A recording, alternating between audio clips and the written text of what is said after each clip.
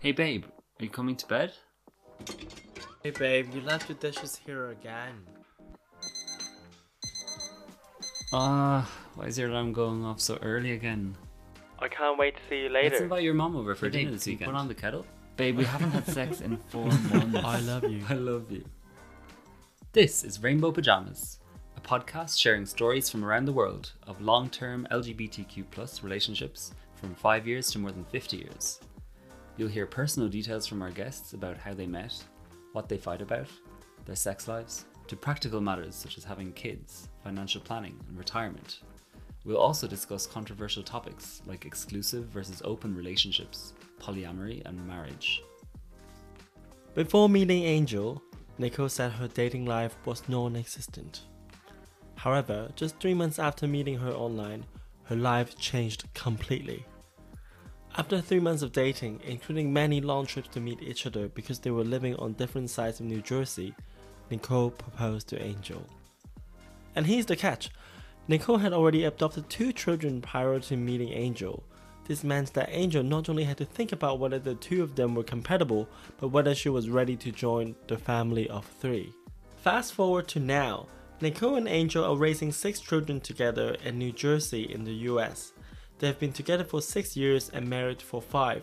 The couple are both working full-time while raising 6 children together. As Nicole puts it, their house is in a constant state of organized chaos. And their relationship isn't without its challenges, obviously with 6 children. When they first met, Angel was only 25 years old. When Angel told her friends and family that she was marrying a 33-year-old woman with 2 kids, many of them thought that she was making a very impulsive and poor life decision. Some family member was also not very accepting due to the differences. With 6 kids comes a great responsibility, and the couple also discuss in detail in this episode how they go about splitting their responsibilities, sometimes fairly, sometimes not so much, while maintaining the fun and connection in their relationship. And of course, we also talk about how they decided to have 6 kids together. I know that's the question that you guys are all thinking about. I know there's a lot of kids. And if you're having tough luck with dating apps, in this episode, Nicole shares a few tips on how she made dating apps work for her. Specifically, she talks about how she wrote her bio in a way that attracted Angel's attention. And she and Angel also talked about how their love has gradually won over the hearts of their families and how they balance their full-time jobs with their many parenting responsibilities. I've posted a picture of this beautiful family on our Instagram at rainbowpajamas_. Be sure to check them out and follow us on Instagram to stay updated. Hey you. Before you listen to the rest of this episode, do you know anyone in the queer community who is disappointed, frustrated, or even disillusioned by the prospect of having a long-term relationship? Can I ask you to share this podcast with 3 people who might be interested in the show? I know you must know somebody. Your friend who complains how frustrating dating apps can be, your neighbour who doesn't know of any successful queer couples, or maybe your gay uncle who's just completely jaded. We try our best to interview people from across the queer community, different sexual identities, orientations, ethnicities, nationalities, age groups, and more. But the power of these stories can only be amplified with your help. Thank you for your support in spreading the word. Now, let's listen to this episode of Rainbow Pajamas. Hi everyone, so today we have Nicole and Angel, who are a lesbian couple living in New Jersey in the US. They've been dating for about 6 years now and married for 5 years. And the most incredible thing is that they have 6 multiracial kids all through adoption. So it's a really big house in 2022. So Nicole and Angel, so your house has 8 people, is that right? Yes. Yes. That must be mad. Like you must be, people yelling and asking for things all the time. How's it like in your house, on a Monday, on a Tuesday, or at the weekend? It's organized chaos. Yes. Yes. What do you mean? So we have to keep a very structured schedule, just to make sure everyone's getting what they need and doing what they're supposed to. But it's also chaotic because there's a lot of us. So someone's always running around, where are my socks, or I need this sign for school, or who has gymnastics today and who has hockey and who has soccer. So Ah, it's pretty crazy. you must be driving to different places all the time. You're basically a full-time driver taking them. Yes. Add it to the list of my jobs. Are you both working or kind of full-time, handling kids? No, we both work full time. I am a full time social worker, and I also own a wedding planning business. And Nicole, I work for one of our local hospitals doing early intervention, going out into homes and working with children from birth to 3 with developmental disabilities. Got it. Wow. So you both are literally super women. How do you handle it? Do you have help and domestic helpers and to get support for you? And how old are your kids actually, just to set the context for the listeners? Sure. They're our youngest is 3, and then 5 and 6, 8, 10, and 12. Wow. That's quite a range. Are you having the older kids take care of the younger ones already? Not really. We don't really like to put, like parental things on them. They have chores that they're responsible for, and stuff like that. And, they might all go outside together and they'll keep an eye on them, so to speak, but they're not doing like parental things for them. And no, we don't have any domestic help. Sometimes we're able to get like some of the local like young people to babysit, like just like a traditional babysitter for like date nights, or maybe if we want to try to do short trips, excursions, or have some one-on-one time with the kids individually. We'll get a sitter to watch the other ones, but not like on a regular basis or anything like that. Yeah. That makes sense. And can you tell me a little bit about like what is your typical weekday like, and what's your typical weekend like? The weekday is I get up with the younger kids, and our 2 oldest, they pretty much are self-sufficient. They're 10 and 12, and they get up and get themselves together and get themselves out to the school bus. And then the other 4, I get ready, make breakfast, pack lunch, get them off to the bus, and then get myself to work. And then I wake up. And Angel sleeps in and gets herself ready to go to work. And then, I'll come home. I get done before her. So I come home, receive the kids off the bus and, snack and homework, dinner prep, and then maybe a hockey game,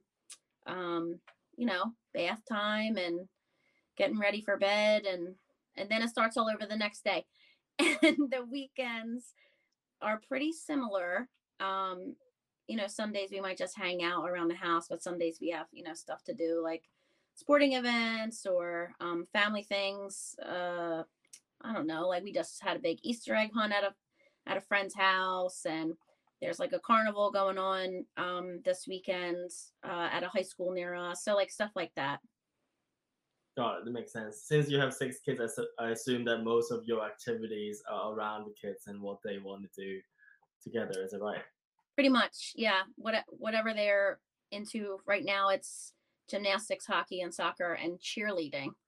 But also, like family-friendly stuff.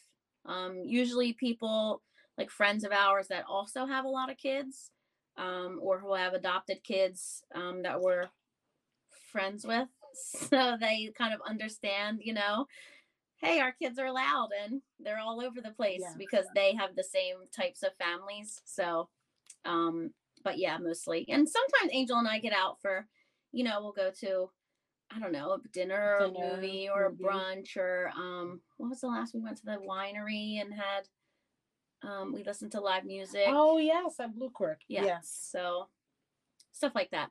I'm the planner, so I plan the dates. Mostly. Okay, so Angel is the organized one. Yeah. And is Nicole the kind of executor of your plan, or does she also challenge your plan as well? I don't know. I think Nicole kind of does a lot more the like housey stuff. How do you say that? Like with the kids, like caretaking with the kids. And I'm more of like the helper, or when she's not here, then it's like, oh, now it's my turn. to like take care of everybody. So we probably could do a better job at evening those tasks out. That's usually where the most discourse is between us. But I feel like I'm the better planner because I pay attention to small details. So She's also very forgetful, so I'm always kind of picking up the slack of like things she forgets. All I can hear is, what other content that, you guys will fight about already. Yeah. That's fabulous. Maybe we'll start from the beginning. Tell us a little bit about like how you met. You meet online? Yes, we met on Plenty of Fish. Incredible. And how old were you when you met each other? It was just a couple, maybe a week or two before my 25th birthday. Yeah, 2 weeks before. Yeah. And what was I like? Was I 33? I'm 8 years older than her, so. Got it. Yes, I think I was 33. And when you both had a match, was it just like, this is it? I definitely want to go on a date with this person, and then the date goes very well. How does it go after that? So I lived in the northern part of the state and she lived in the southern part of the state. So it's about a little under 2 hours away from each other. So initially I saw her profile and I liked some of the things that she spoke about. And like she said some things about having fostering kids. And she also said something about like being multiculturally open, which I knew was code for like, I like Black girls. So people can't see us. I, Angel, I'm Black and Nicole's white. And so I messaged her and just kind of, I don't know, what did I say? Hey, you're cute. I like your profile. Pretty much the standard. Yeah. Like, I was already in social work at the time, and I also have a history like in the foster care system, so it like attracted me that she kind of understood that. And we could like have that, shared commonality. So that was really what stuck out to me. And then I contacted her, we messaged for a little bit, and then I have a theory that you must immediately have a video chat or else they're a catfish. So I was pretty adamant that I needed to see her on video before we met. Yeah. So we did that. And we would talk for a long time. Yeah. I had like our oldest 3 kids, I adopted singly before we met. So like we would talk after I put the kids to bed and we would just talk for like hours. Yeah. And then I guess we had our first date and it went very well. And then it was, the weekends she would come down here because we're a 2-hour drive and we were going back and forth. And then I knew very quickly that I wanted to spend the rest of my life with her. Aww. So we went on vacation 3 months later and I proposed in Mexico. And it just so happened that my lease was up at the end of that month. So then, we kind of made the decision that I would look to see if I could do my work in that county up in northern New Jersey, down in the southern New Jersey area, because my job, I can do the same job in every county in my state if I can work at that agency. So I applied, I got a position, so that kind of sealed the deal that I was able to come down because I was able to, really move my job down to where she was. So then we agreed that I wouldn't renew my lease and that I would come down to live with her. And I did. And the 3 kids. Yeah. Yes, and the 3 kids at the time. Well, right. So going from a 24-year-old single person in your studio apartment, working, doing whatever you wanted, and yes. Then 3 months later, moving in with someone who has 3 children. So it was it was a big adjustment. And the northern part of the state and the southern part of the state are very different. It's almost like you wouldn't know that it's the same state. So that was also a big transition because it's more rural in this area and a lot more city up where I was from. Like North Jersey is more like New York. Yes. Yeah. and South Jersey is more like Florida. And In every sense of the I way. wouldn't go that so far. you're both living in Nicole's previous house now, so in the more rural Yeah. part of Jersey. Yep. Yes. There is Yeah. there's so much to unpack with what you have said just now. There was so much great and interesting content. But like the first one that I picked up was, Nicole, you had quite a lot of like details in your dating profile at that time. You talked about adoption care, you like multiculturalism and all that different stuff. Was that your strategy to kind of just show your value and culture? Yeah, I really wanted to weed out people who didn't want kids because obviously I'd already, I legally adopted 3 kids. They're not going anywhere. So I needed to make sure whoever, was messaging me with whatever their intention was, they knew from the gate, pretty much this is what I'm looking for. And, and that's, yeah. And that, my kids are a different race. So like, if you're not comfortable with that, like that would be another like issue or reason not to message me. Yeah. So yeah, I had a very detailed profile because I had learned prior, right? Because, everybody's on all different sites and you kiss a lot of frogs, I guess is the whatever That's a that good way saying to put is. it. That's So- probably true. A lot of people complain the dating app experience is fair. Maybe it's nice to like say hi or get a match, but like the texting phase is quite dreadful and it's really hard to have a conversation. But like your strategy to put out there everything and the major things and that you care about and your value probably can really read out loads of people that you don't even want to start a conversation. Don't waste time. And called Angel, I suppose. Angel was just like, this is it. She has my value, and I really align with that. Yes. Yeah, exactly.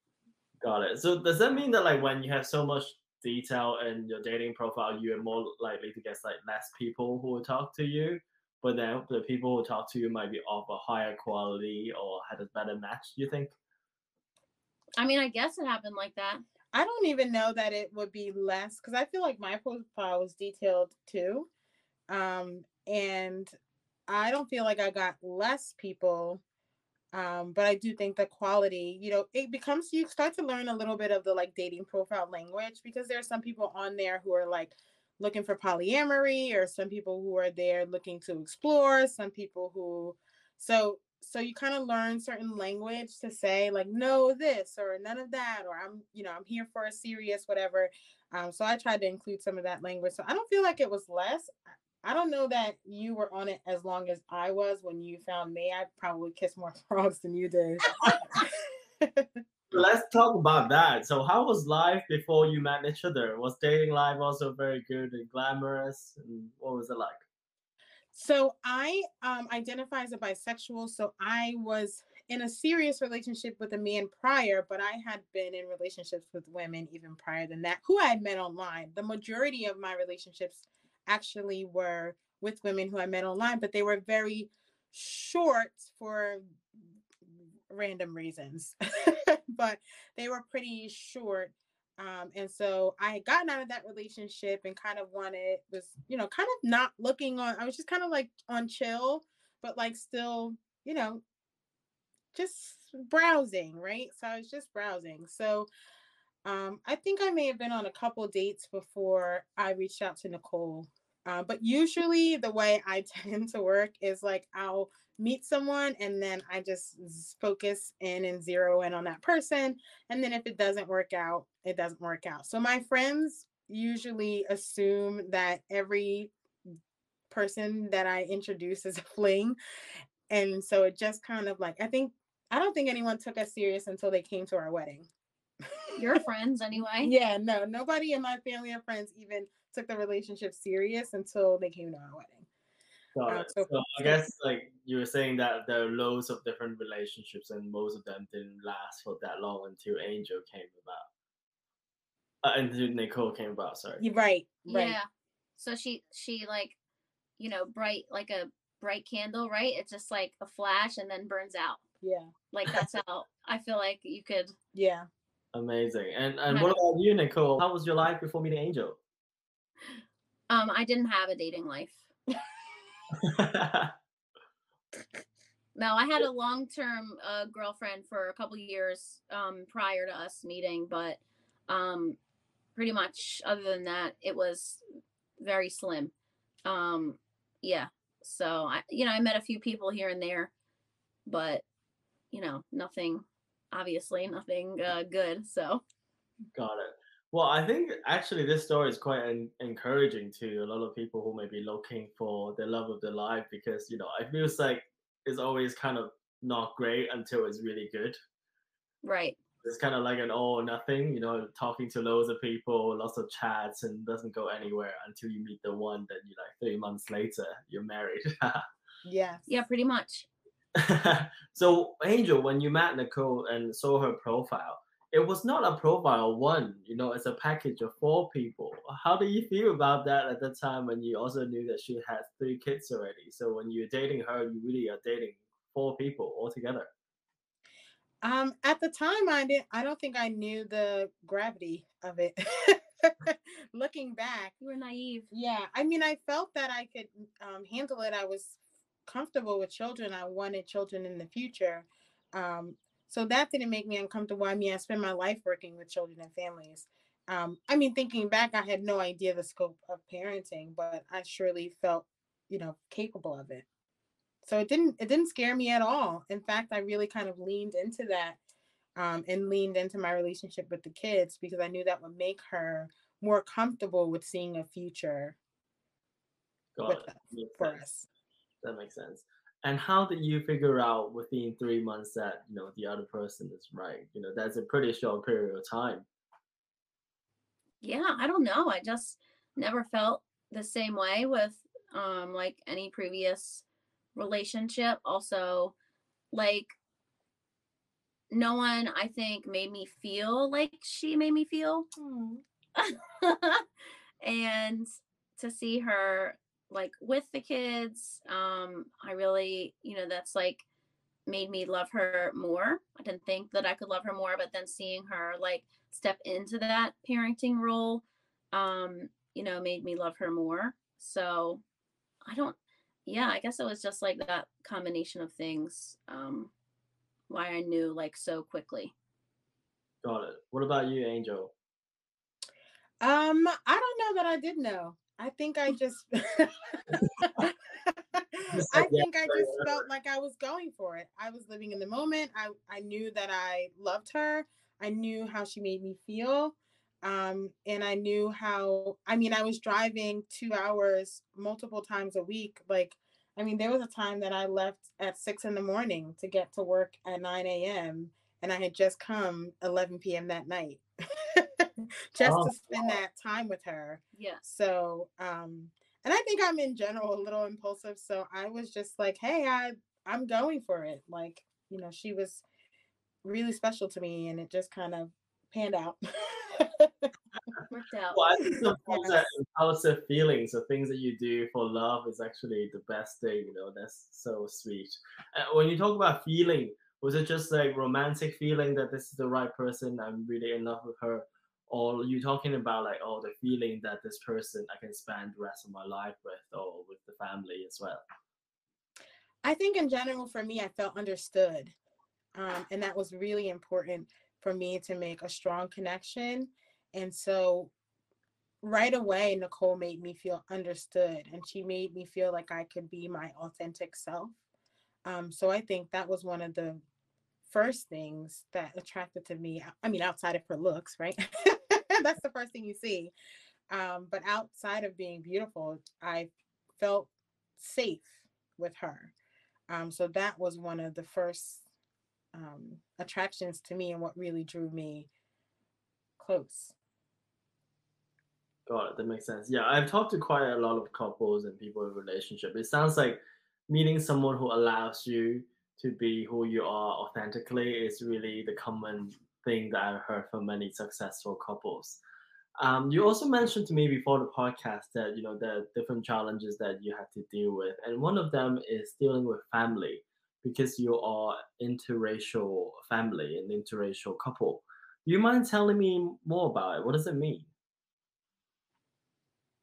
Um, well, I guess I have some extended family that I guess, really weren't too happy about us getting married, and had, said some things, got to the point where it was very toxic, and like, now they're cut out pretty much. I don't want that around my wife. I don't want that around my children. I don't want my children to think that that's okay for family to treat you like that, blood or not. So that was, that's been difficult, because it was like a family member that I was very, very close to, like growing up my whole life. So yeah, that was really difficult. Got it. If you don't mind me asking, was it related to sexual orientation or something else? Actually, I think it was related to. I think there was a little bit of racial bias there, Mm-hmm. and I honestly think that it was more so that Nicole and I are opposites the way we communicate and the way we handle conflict, and I think coming into a relationship together, I push her to set stronger boundaries, as she does sometimes calm me down and kind of help me to choose my battles, and so I felt like she put up and set up more boundaries to protect both me, right, coming into a brand new situation, and just because I was here and kind of saying, hey, this is these are boundaries that need to be set, and I think that the family members saw that as like, oh, she's changing because she's with this new person, and so I think that was probably at the core of it, because they were not able to, you know, treat Nicole or do the same things that they used to, because she would say something or I would say something. Um, and then on top of that, I think that there were some preconceived biases. I don't know that they um, believe that they had racial bias, but it was definitely there. So I think it was easy to other me. Um, and so I think the combination of that didn't was combustible. And then like with my family, if you remember, I said before they didn't Yeah. Uh, necessarily. I'll Go ahead. clarify for people who are actually just listening because like they can't see you. Do you mind sharing like what kind of race and ethnicity do you identify with? So I am Black. I'm Angel. I am African American, and Nicole is white. Her parents are a mix of Italian and German, and all of my family and friends are Black. So I think that the family members who we had conflict with, it was easy to other me as the only Black person in the family. in the family, and then in combination with kind of pushing, kind of feeling like the boundaries that were being set were a result of our relationship, which maybe to an extent they were, but they were healthy boundaries and they should have been established to begin with. Mm-hmm. And I think on my side, as I said before, a lot of my friends and family didn't always take my relationships seriously. And so they saw me, moving and getting engaged immediately with someone who was older than me with children as an impulsive move. I think my sister felt like, what are you doing with your life? What are you doing to your life? You're 25 years old. Like, what do you mean you're marrying some random woman who's a couple years younger than me? My sister and I are 10 years apart, and living with her and her kids. Like, I don't think that she trusted it. And she thought that I was making a poor life decision. But ultimately, I think that I really think it was the wedding. I think when people saw us at our wedding and they saw how much we loved each other and they saw our children, that really solidified any doubt that people had.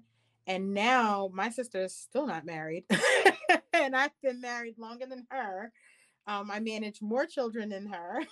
So also, your sister loves me now too. Yes, and my sister loves Nicole, and we operate as a family. She comes to visit for holidays and stays over, birthdays, and you go up there. Yeah, so I think she realized I think it's a testament that just because you have family conflict in the beginning and maybe your family may not understand your partner doesn't mean that they won't come around, because I feel like your mom has also come around Right. a lot. Yeah. You know, I think she was nervous about me, about my age, and also maybe a little bit of bias. And I think we have a much improved relationship, and I actually enjoy spending time with her mom. Yeah, my parents, you know, have us over. They come over here. We go to the shore together all the time, all together. So it's been really nice. Got it. That's lovely. So your love between, you know, two of you have really won the hearts of your families over. That's really lovely. Um, and you guys have a lot of kids. And after 3 kids that Nicole initially adopted, you together also have adopted 3 kids as well. How was the decision being made, and you know, what made you decide to do that?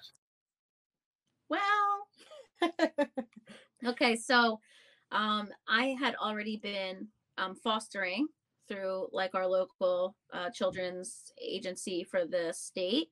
And that's how like our oldest 3 were adopted through foster care.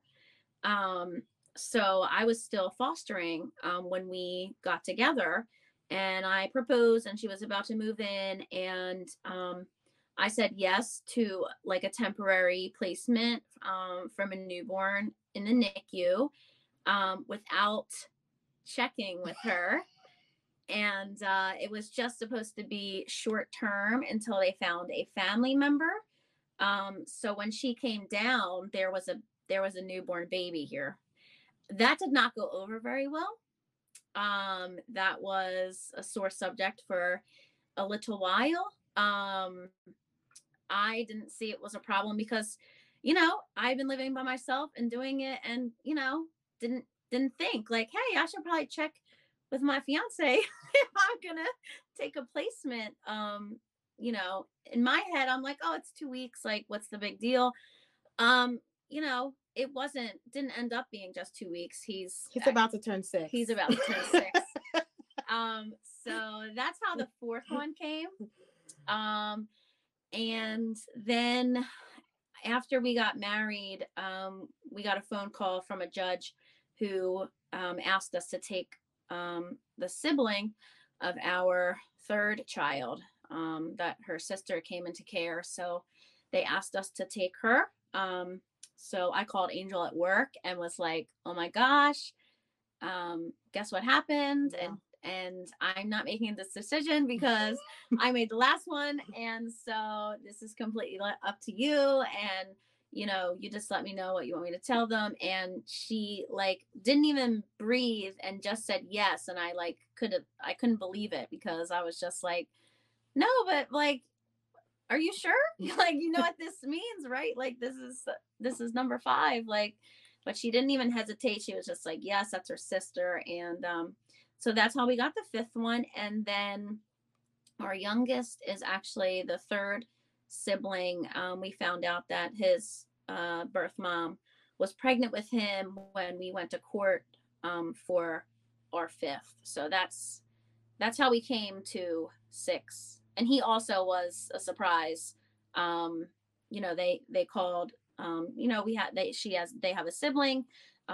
Will you take him? And, you know, again, left that decision up to her, because I was like, I can't, you know, I'm always going to say yes. You know, I'm always going to say yes. It's a sibling, and I can't imagine them being apart. So, but you know, I know it's not just my decision anymore, you know, that we're married and already have 5 kids, and we really have to weigh, like, can we do it? Do we have enough we have to get bigger cars. Yeah, to get a bigger car, and rearrange bedrooms. Right. And do we have the, you know, emotional ability to take on another life and be responsible for everything that entails? You know, not just financially and physically, but, you know, emotionally as well. So she said yes to that too, which I was shocked. And but also I said no all the way up until he was born. Yeah. So we had found out like a couple months prior that she was, that she was pregnant, and the whole time they were like, are you going to take the baby? And It's she was like, no, no, no. But then when he was born, it was like, he's actually really here, and I don't want him to go anywhere else. So that's our youngest, who's about to be 4 next month. So that's how we ended up with 6.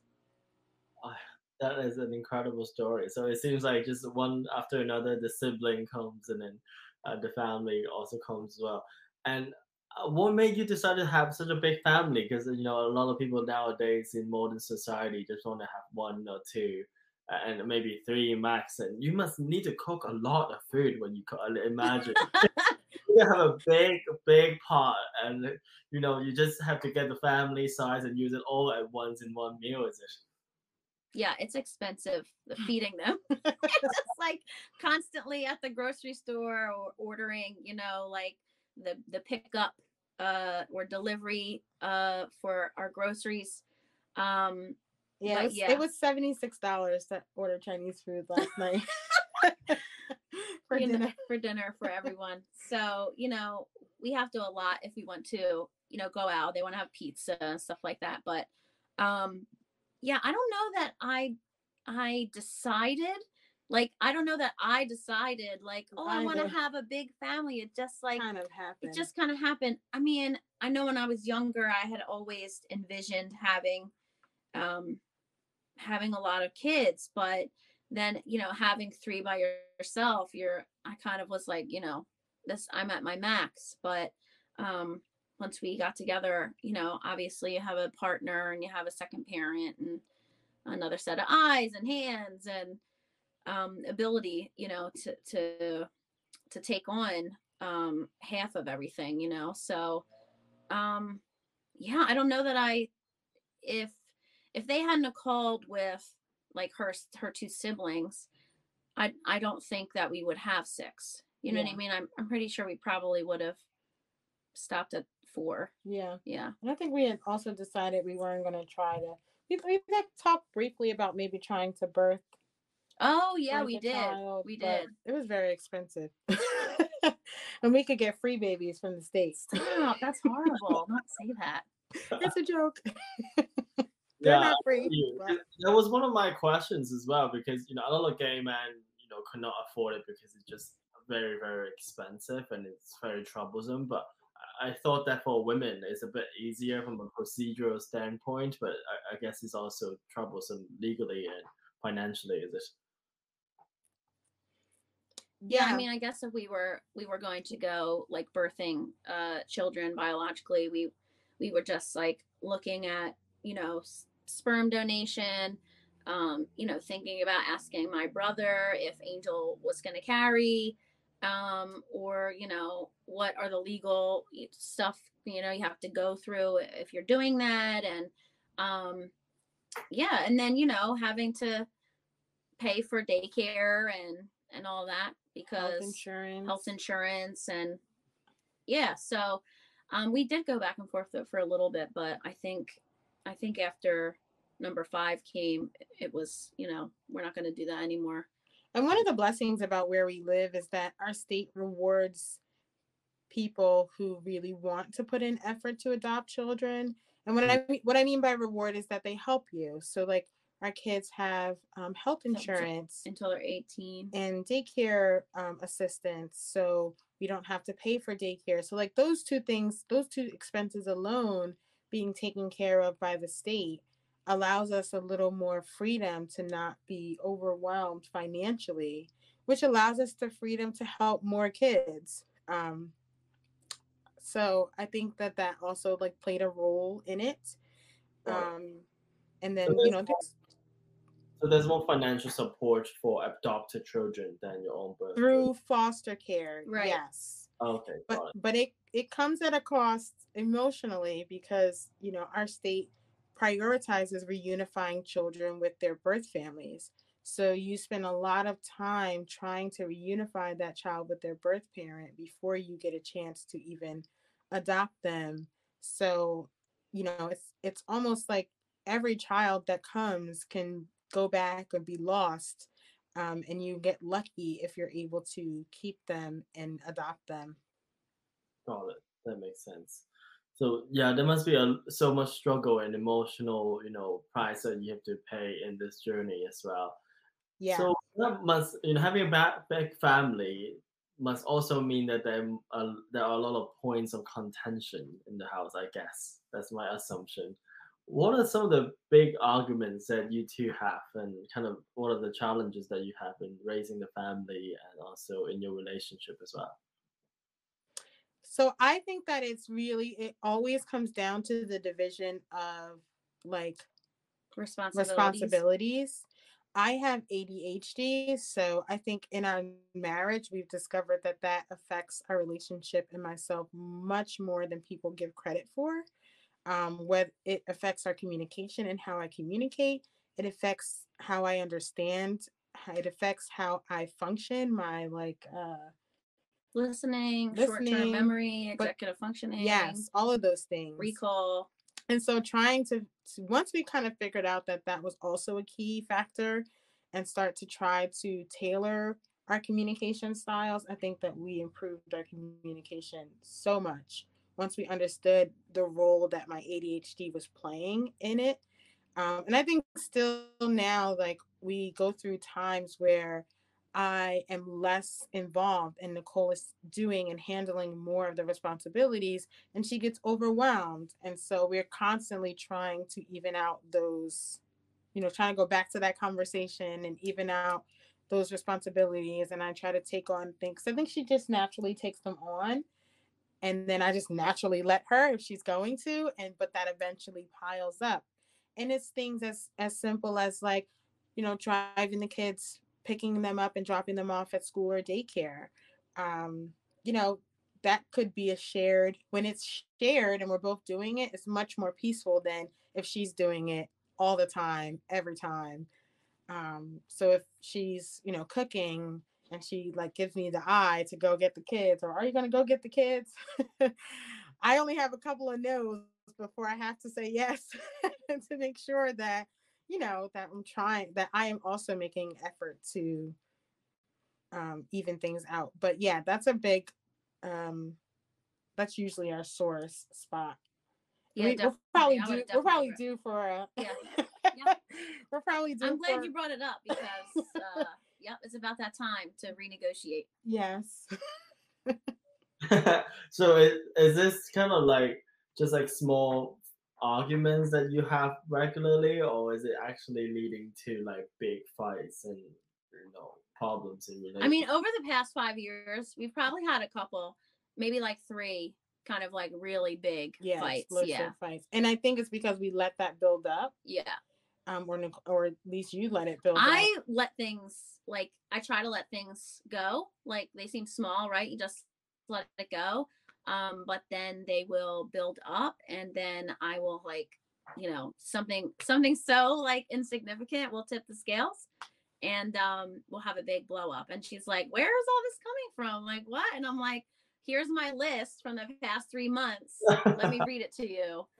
Check, check, check, check, check, check, check, check, and then check, check, check, and then this, and like, I mean, so And I'm not a great listener. I like to always defend myself instead of listening. right? So we have to do a lot of work, like, on ourselves about how, like, you know, listen to hear me and not listen to defend. You know what I mean? Or that I know that she can't listen for long periods of time, right? So I have to keep my stuff like short. I can't, like, I like to just go on and on and on sometimes.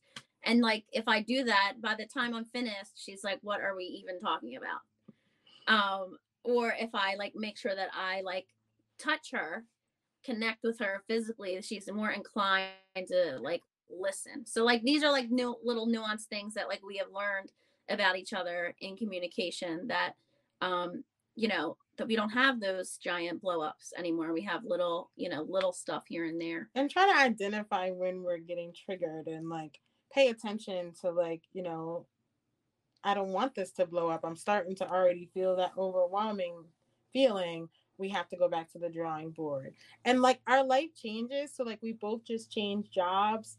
We went from being, pre-pandemic to going to adapting to sharing responsibilities during the pandemic.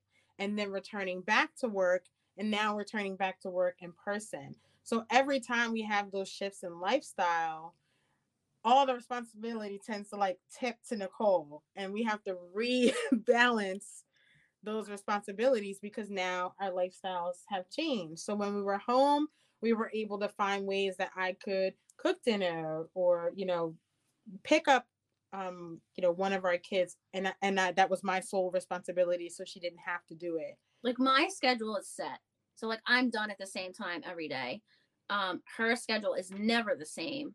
Sometimes she'll go out to see families 4, 5, 6, 7 o'clock, so that puts all the after school dinner, Right. sports, bedtime, all that responsibility on me if she's not home. And I won't know, until the week before, what her days on what days. So we are constantly like, get your calendar, get your calendars so we can, on Sundays draw out like who's where for the week, and what day are you going to be able to be home if I'm not, and what day do you think you might be able to cook dinner, or our oldest has a game at 6 o'clock, which means we're going to be all eating early, or like you're going to be eating without me and he's going to be eating when we get home, like all that. I mean, it's just it's constant. And I'm like not a morning person, so and I'm like bright-eyed at 6:30. So then it's like circumstantially she ends up doing all the morning routine because she's still sleeping and I like can't stay in bed. So all the afternoon. So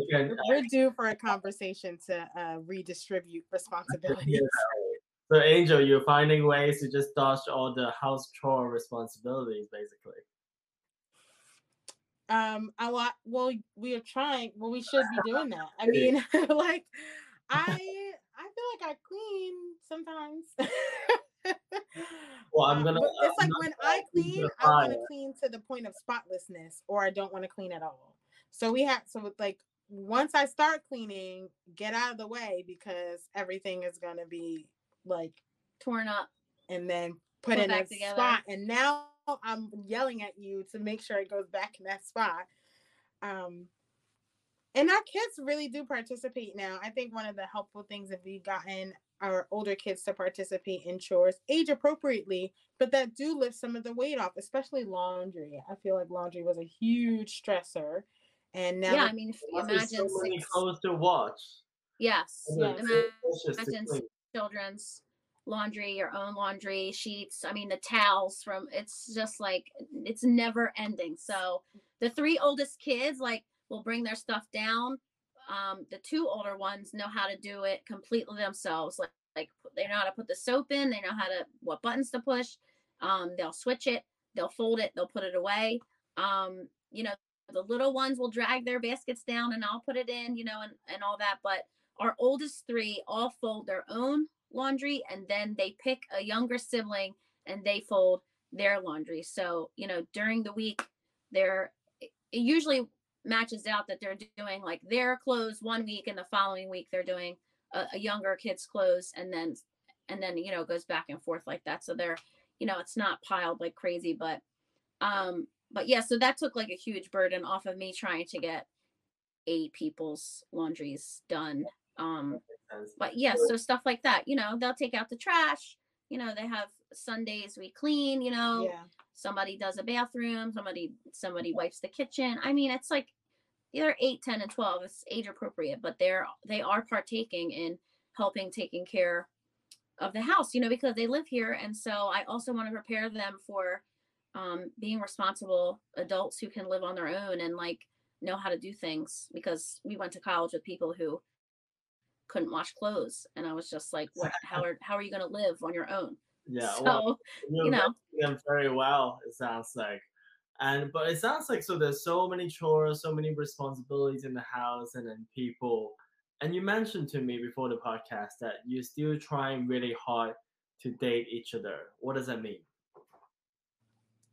So we have to pencil out time on the calendar to go on dates with each other, to make time for when it's just us, because hearing about the daily, that's I'm exhausted by 8 o'clock, and so she gets home and we put on a show together. Half the time, like I fall asleep on the couch because I'm exhausted and I can't even get through, you know, 90 Day Fiance. So Yeah. like, So we try to make sure that we You need to get go through it. out. sorry. I said that's a very important show. You should get through it. Yes. I know. I keep falling asleep. So it's, So we you know, try to go out like to dinner or to a movie, and we'll get a babysitter for that, or maybe we'll go out to brunch or to, you know, an afternoon thing, just to have time alone. But also we figured out that in the beginning we'd use that time to still talk about the kids. So I actually purchased games like communication. they're like these card games that ask you questions about your relationship. So I bring them yeah. with us on our dates and we use them and we talk about, you know, everything that the cards about our relationship. Some of them are a little sexy, some of them are more deep and help build our connection. There is an online What is the platform name of called the Skin Deep. Yeah, what is the name of that card game? I think a lot of people would benefit from it in the show. Yes. So the Skin Deep is a virtual platform, and their goal is to like improve communication and relationships. So they made a documentary, I think it's called, and it's called The And, like A&D. And they have all these different the and card games. And the way they do it is you're supposed to sit across from each other and make eye contact and ask each other the cards. And if someone doesn't want to answer, in order to pass, they have to make uninterrupted eye contact for I think like 15 seconds or something like that.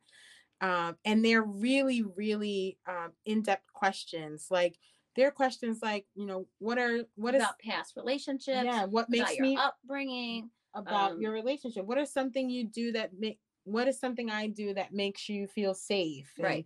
Or, you know, what is I don't know. They're really good and really in depth. They have one for the kids too, which we do. Like we went to IHOP with all the kids, but can you imagine that we take 6 kids out to IHOP? But we do. Yeah. And we play the game like while we're waiting for food. Like, what's something that mommy does that makes you feel special? Like stuff like that. Yeah. What's your favorite food? Like, if you could go on vacation anywhere, where would you go? So it's just stuff to make, you know, conversation to help you connect. Yeah. Yeah. Got it. That makes sense. And thank you so much for sharing the Skin Deep game with us. I'm sure a lot of people. Yeah, they have an Instagram page, the Skin Deep, if you find them, and then you'll see what I mean. Actually, and there couldn't be a better way to end the show with this really actionable card game, and I'll definitely buy one myself as well.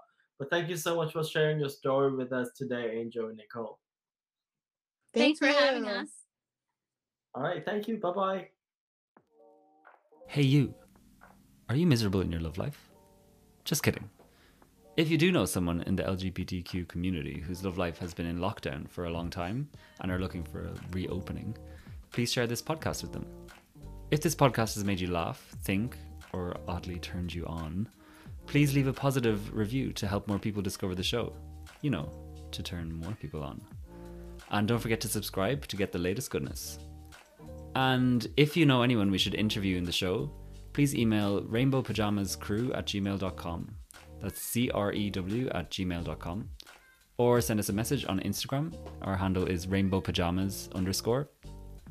We're always looking for people in this diverse community who are in various types of intimate relationships or at different stages of their lives.